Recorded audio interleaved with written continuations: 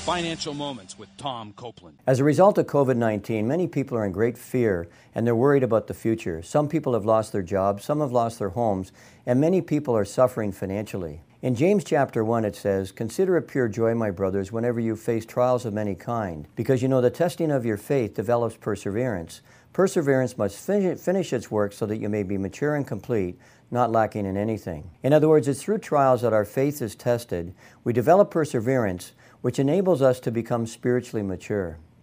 For me personally, I've experienced the greatest spiritual growth during the most difficult trials in my life.